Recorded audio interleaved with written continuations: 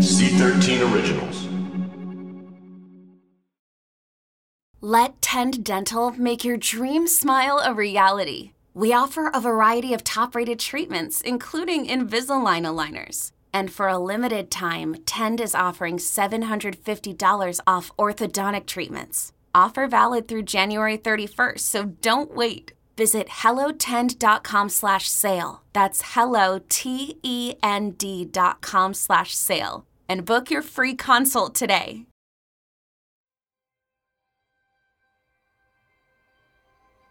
The name would stick.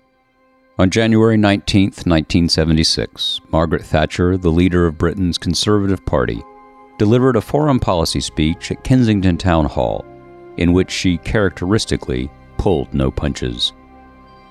Thatcher said, "The Russians are bent on world dominance, and they are rapidly acquiring the means to become the most powerful imperial nation the world has seen.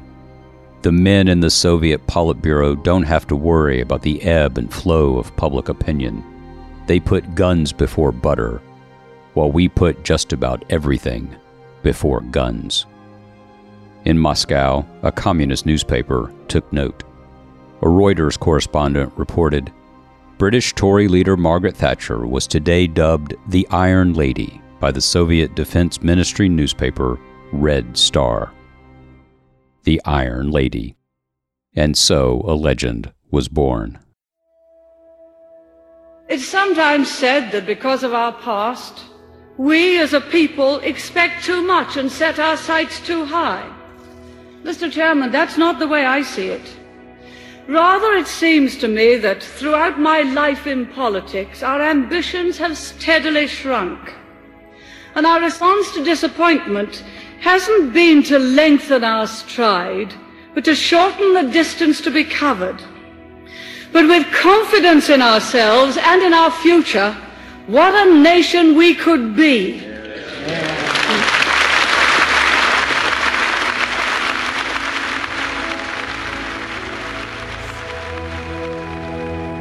I'm John Meacham, and this is It Was Said, Episode 4, The Lady's Not for Turning.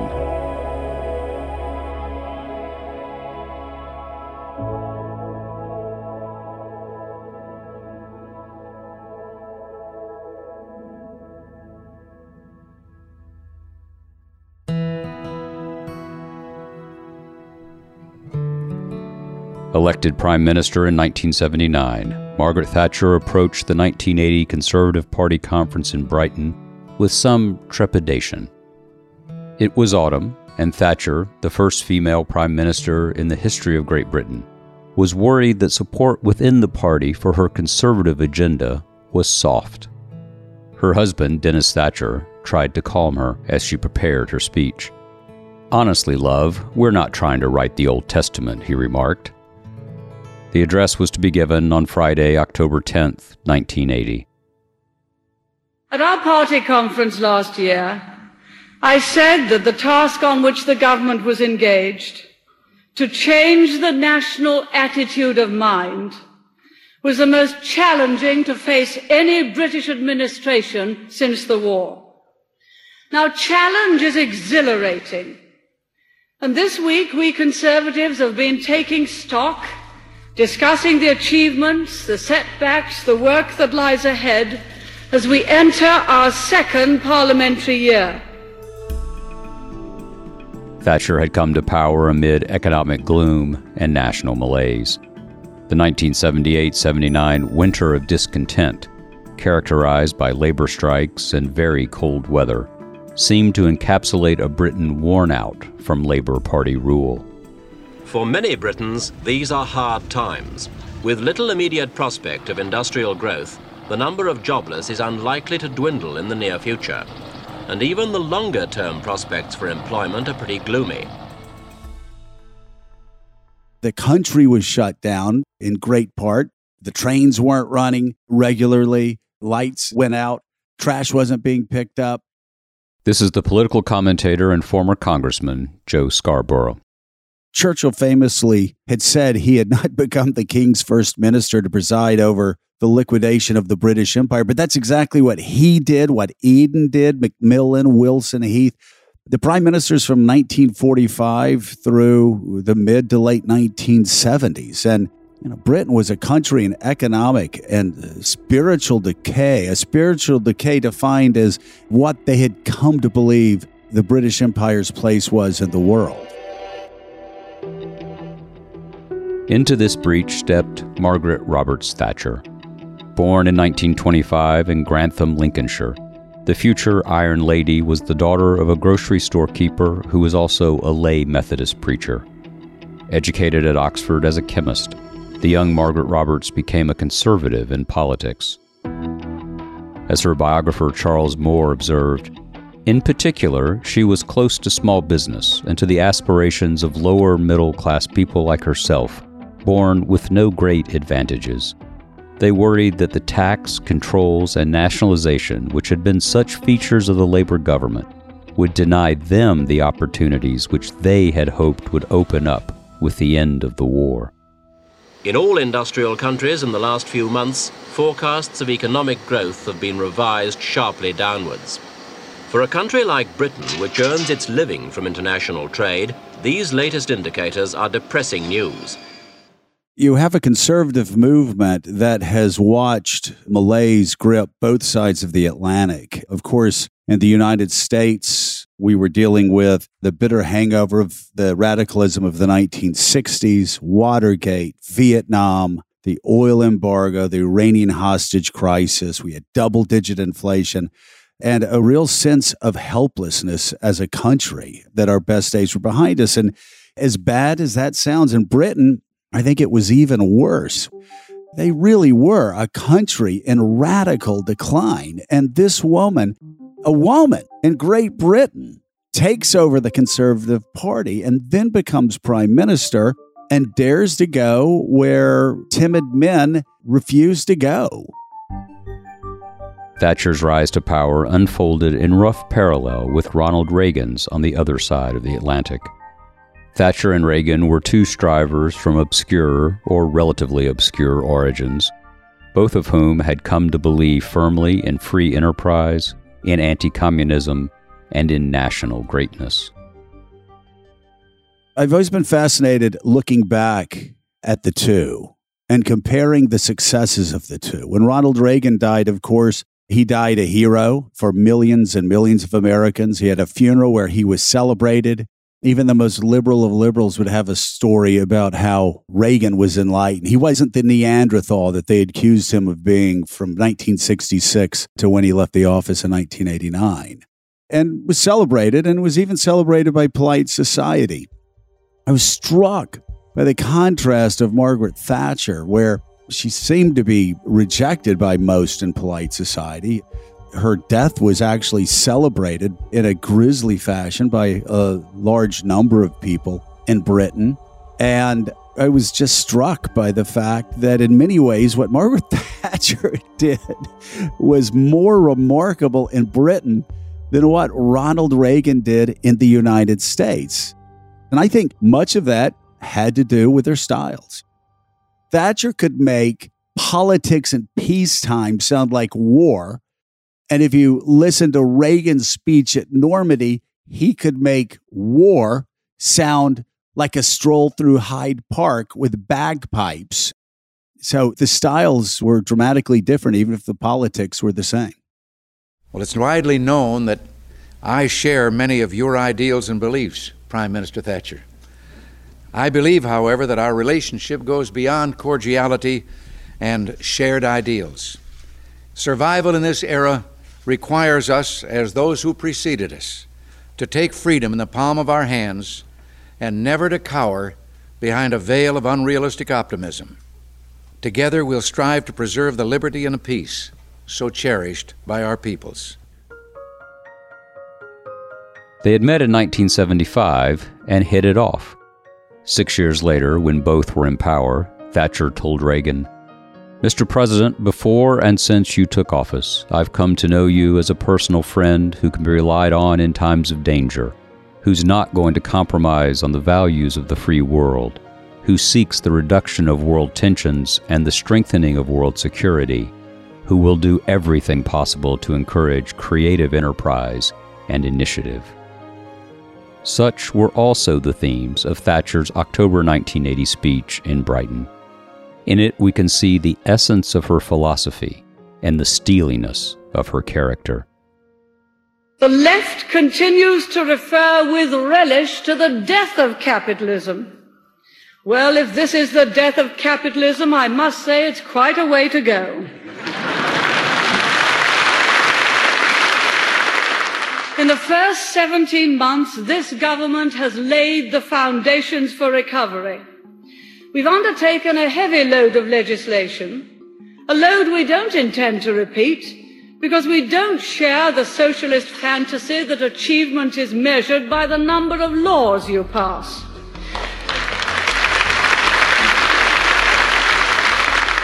Prosperity comes not from grand conferences of economists, but by countless acts of personal self-confidence and self-reliance.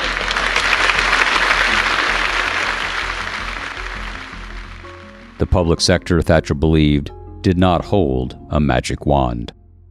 We're not heedless of the hardships and worries that accompany the conquest of inflation. And foremost among these is unemployment. Let me make it clear beyond doubt. I'm profoundly concerned about unemployment, the waste of a country's most precious asset, the talent and energy of its people, makes it the bounden duty of government to seek a real and lasting cure.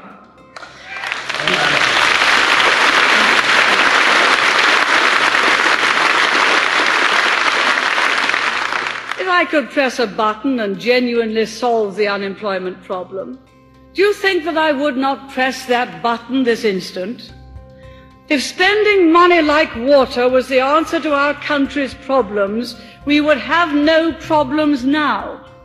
Because if ever a nation has spent and spent again, ours has. And today that dream is over. Those who urge us to relax the squeeze, to spend yet more money indiscriminately in the belief that will help the unemployed and the small businessman, are not being kind or compassionate or caring. They're not the friends of the unemployed or the small business. They are asking us to do again the very thing that caused the problems in the first place.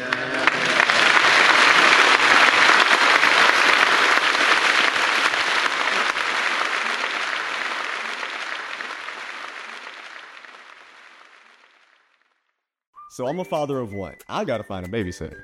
I found Care.com and I was blown away. Through the platform, I was able to find local and experienced candidates along with their reviews and rates, which were way more affordable than I anticipated. Care.com really put me at ease knowing that they were all required to go through a background check. If you're like me and you need to find someone reliable for your childcare necessities, check out Care.com. Find the ideal sitters for your childcare needs. It's after bedtime, the kids are asleep, and the moms are out to play. We're Dina and Kristen, the duo behind the Instagram account Big Little Feelings. I'm Dina, I'm a child therapist and mom of two who nerds out on all things neurobiology and psychology. And Kristen is a parent coach who wrangles 3 kids on a daily basis, here to give it to us like it is. We weren't meant to do this parenting thing alone. Consider After Bedtime your village. Follow After Bedtime with Big Little Feelings on the Odyssey app or wherever you get your podcasts. To Thatcher, the answer to public problems lay with private citizens, with the virtue of well-lived lives. Democracies were the fullest manifestation of the habits of heart and mind of all the people. Mr. Chairman, but it isn't the state that creates a healthy society. But when the state grows too powerful, people feel that they count for less and less. The state drains society not only of its wealth, but of initiative, of energy, the will to improve and innovate, as well as to preserve what is best. But our aim is to let people feel that they count for more and more. If we can't trust the deepest instincts of our people, we shouldn't be in politics at all.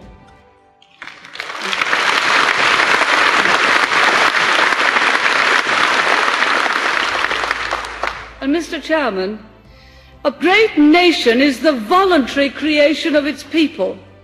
A people composed of men and women whose pride in themselves is founded on the knowledge of what they can give to a community, of which they in turn can be proud.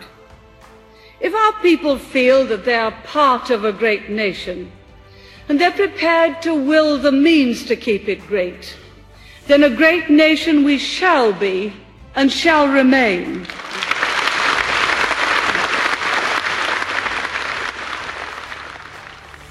Then, as shrewd politicians do, she alluded to current chatter in order to assert that her perennial views would prevail.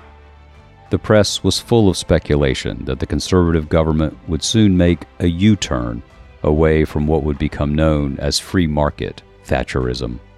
To those waiting with bated breath for that favorite media catchphrase, the U-turn, I have only one thing to say. U-turn if you want to.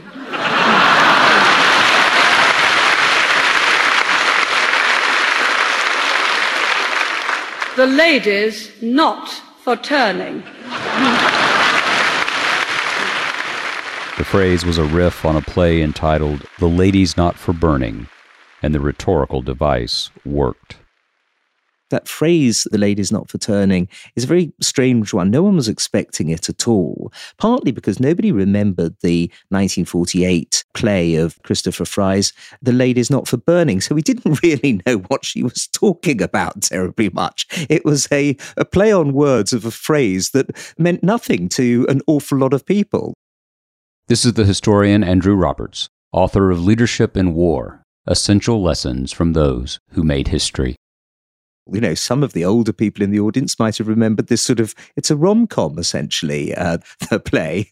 So the sudden phrase was brought out of the blue, didn't mean that much to anybody, but boy, did we understand what she was talking about when it came to the kernel of the expression about not U-turning. And it was quite an important moment for everybody to know that the Prime Minister was not going to do the same thing that Ted Heath had done when he, in 1972, did this major U-turn and threw away all his principles, everything that he'd promised in the 1970 election.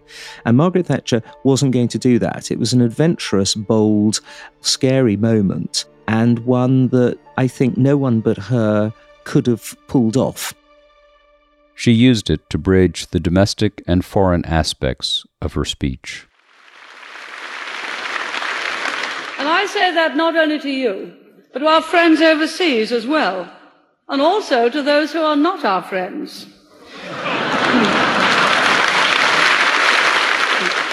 Long before we came into office, and therefore long before the invasion of Afghanistan, I was pointing to the threat from the East. I was accused of scaremongering, but events have more than justified my words.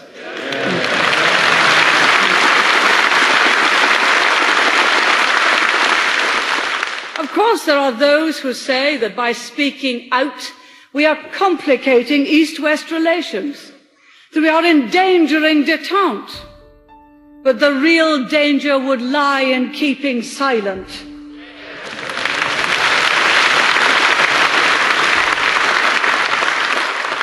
Détente is indivisible and it is a two-way process. The Soviet Union can't conduct wars by proxy in Southeast Asia and in Africa, foment trouble in the Middle East and the Caribbean, invade neighboring countries and still expect to conduct business as usual.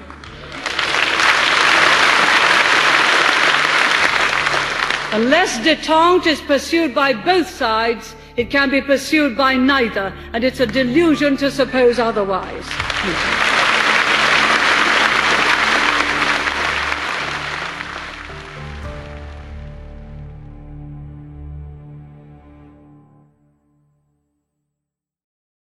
This episode is brought to you by JLL. Get an insider view into the world of commercial real estate with JLL's podcast, Trends and Insights, the Future of Commercial Real Estate. Whether you're curious about making cities more sustainable, the evolution of office space, or AI opportunities, this podcast will help keep you a step ahead. Tune in for candid conversations with business leaders about the biggest trends impacting how we live, work, and play. Subscribe to Trends and Insights now at jll.com/podcast. Relationships are hard, and that's why I'm here. Hey friend, it's Cami Crawford. Think of me as your big sister / Audible BFF that you can always trust to give you the real tea. This is my show, Relationship, the advice podcast that covers all relationship topics. Send your story to hello@relationshippod.com or DM me @relationship on IG and tune in for new episodes every Friday. Listen and follow Relationship with Cami Crawford on the free Odyssey app or wherever you get your podcasts.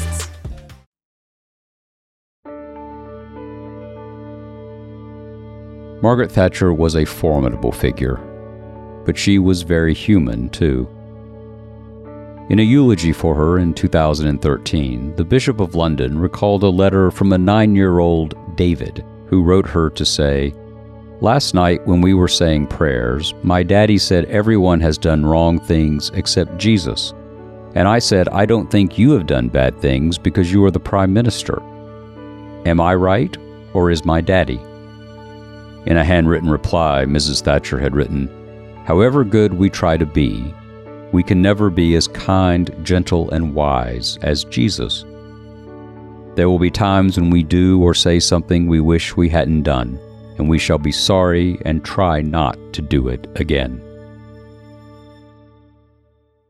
The bishop added this: "She was very aware that there were prior dispositions which are needed to make market economics and democratic institutions function well. The habits of truth-telling, mutual sympathy, and the capacity to cooperate. These decisions and dispositions are incubated and given power by our relationships. In her words, the basic ties of the family are at the heart of our society and are the nursery of civic virtue. Such moral and spiritual capital is accumulated over many generations, but can easily be eroded.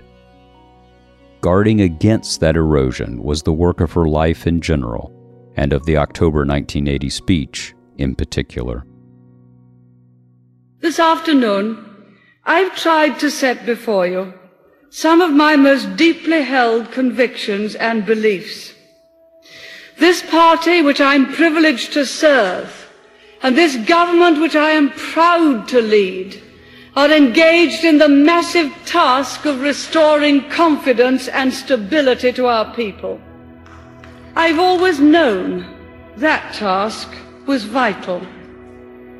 Let Labour's Orwellian nightmare of the left be the spur for us to dedicate with a new urgency our every ounce of energy and moral strength to rebuild the fortunes of this free nation. If we were to fail, that freedom could be imperiled. So let us resist the blandishments of the faint hearts. Let us ignore the howls and threats of the extremists. Let us stand together and do our duty, and we shall not fail.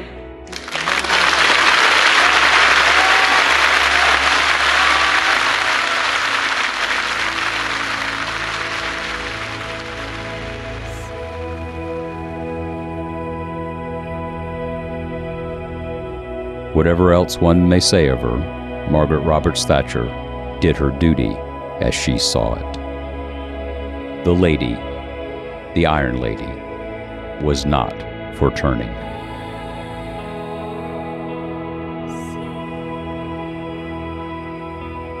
On the next episode of It Was Said Season 2, Nelson Mandela stands trial for challenging apartheid in South Africa.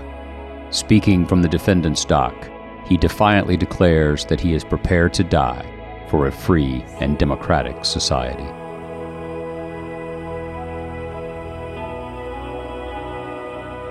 Thank you for listening to It Was Said Season 2, a creation and production of C13 Originals, a Cadence 13 studio, in association with the History Channel. Executive produced by me, John Meacham, and Chris Corcoran of Cadence 13. Written and narrated by me, John Meacham. Production led by Margot Gray. Edited, mixed, and mastered by Chris Basil. Production coordination, research, support, and consultation by Lloyd Lockridge, Bill Schultz, Sean Cherry, and Bob Tabador.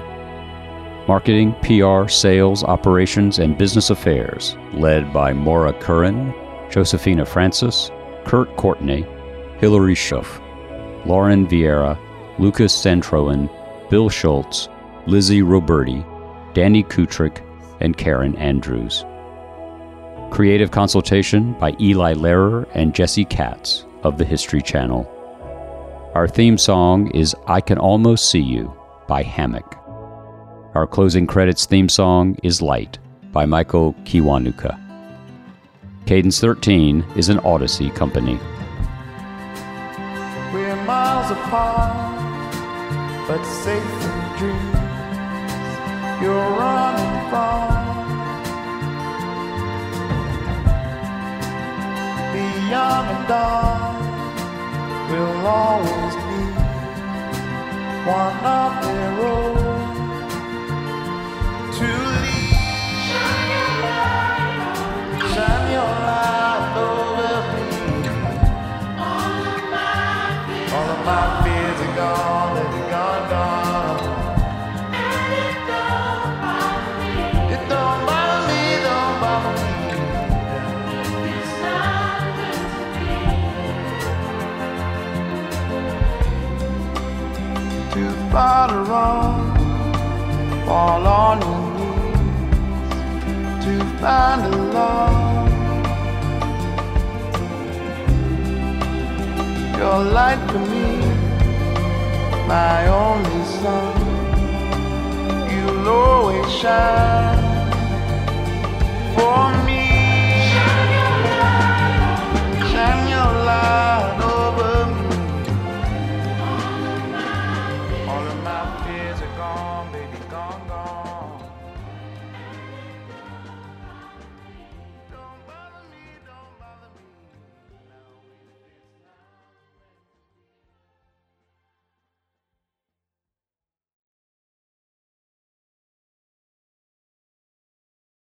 Hey friends, this is Jen Hatmaker, your happy host of the For the Love podcast.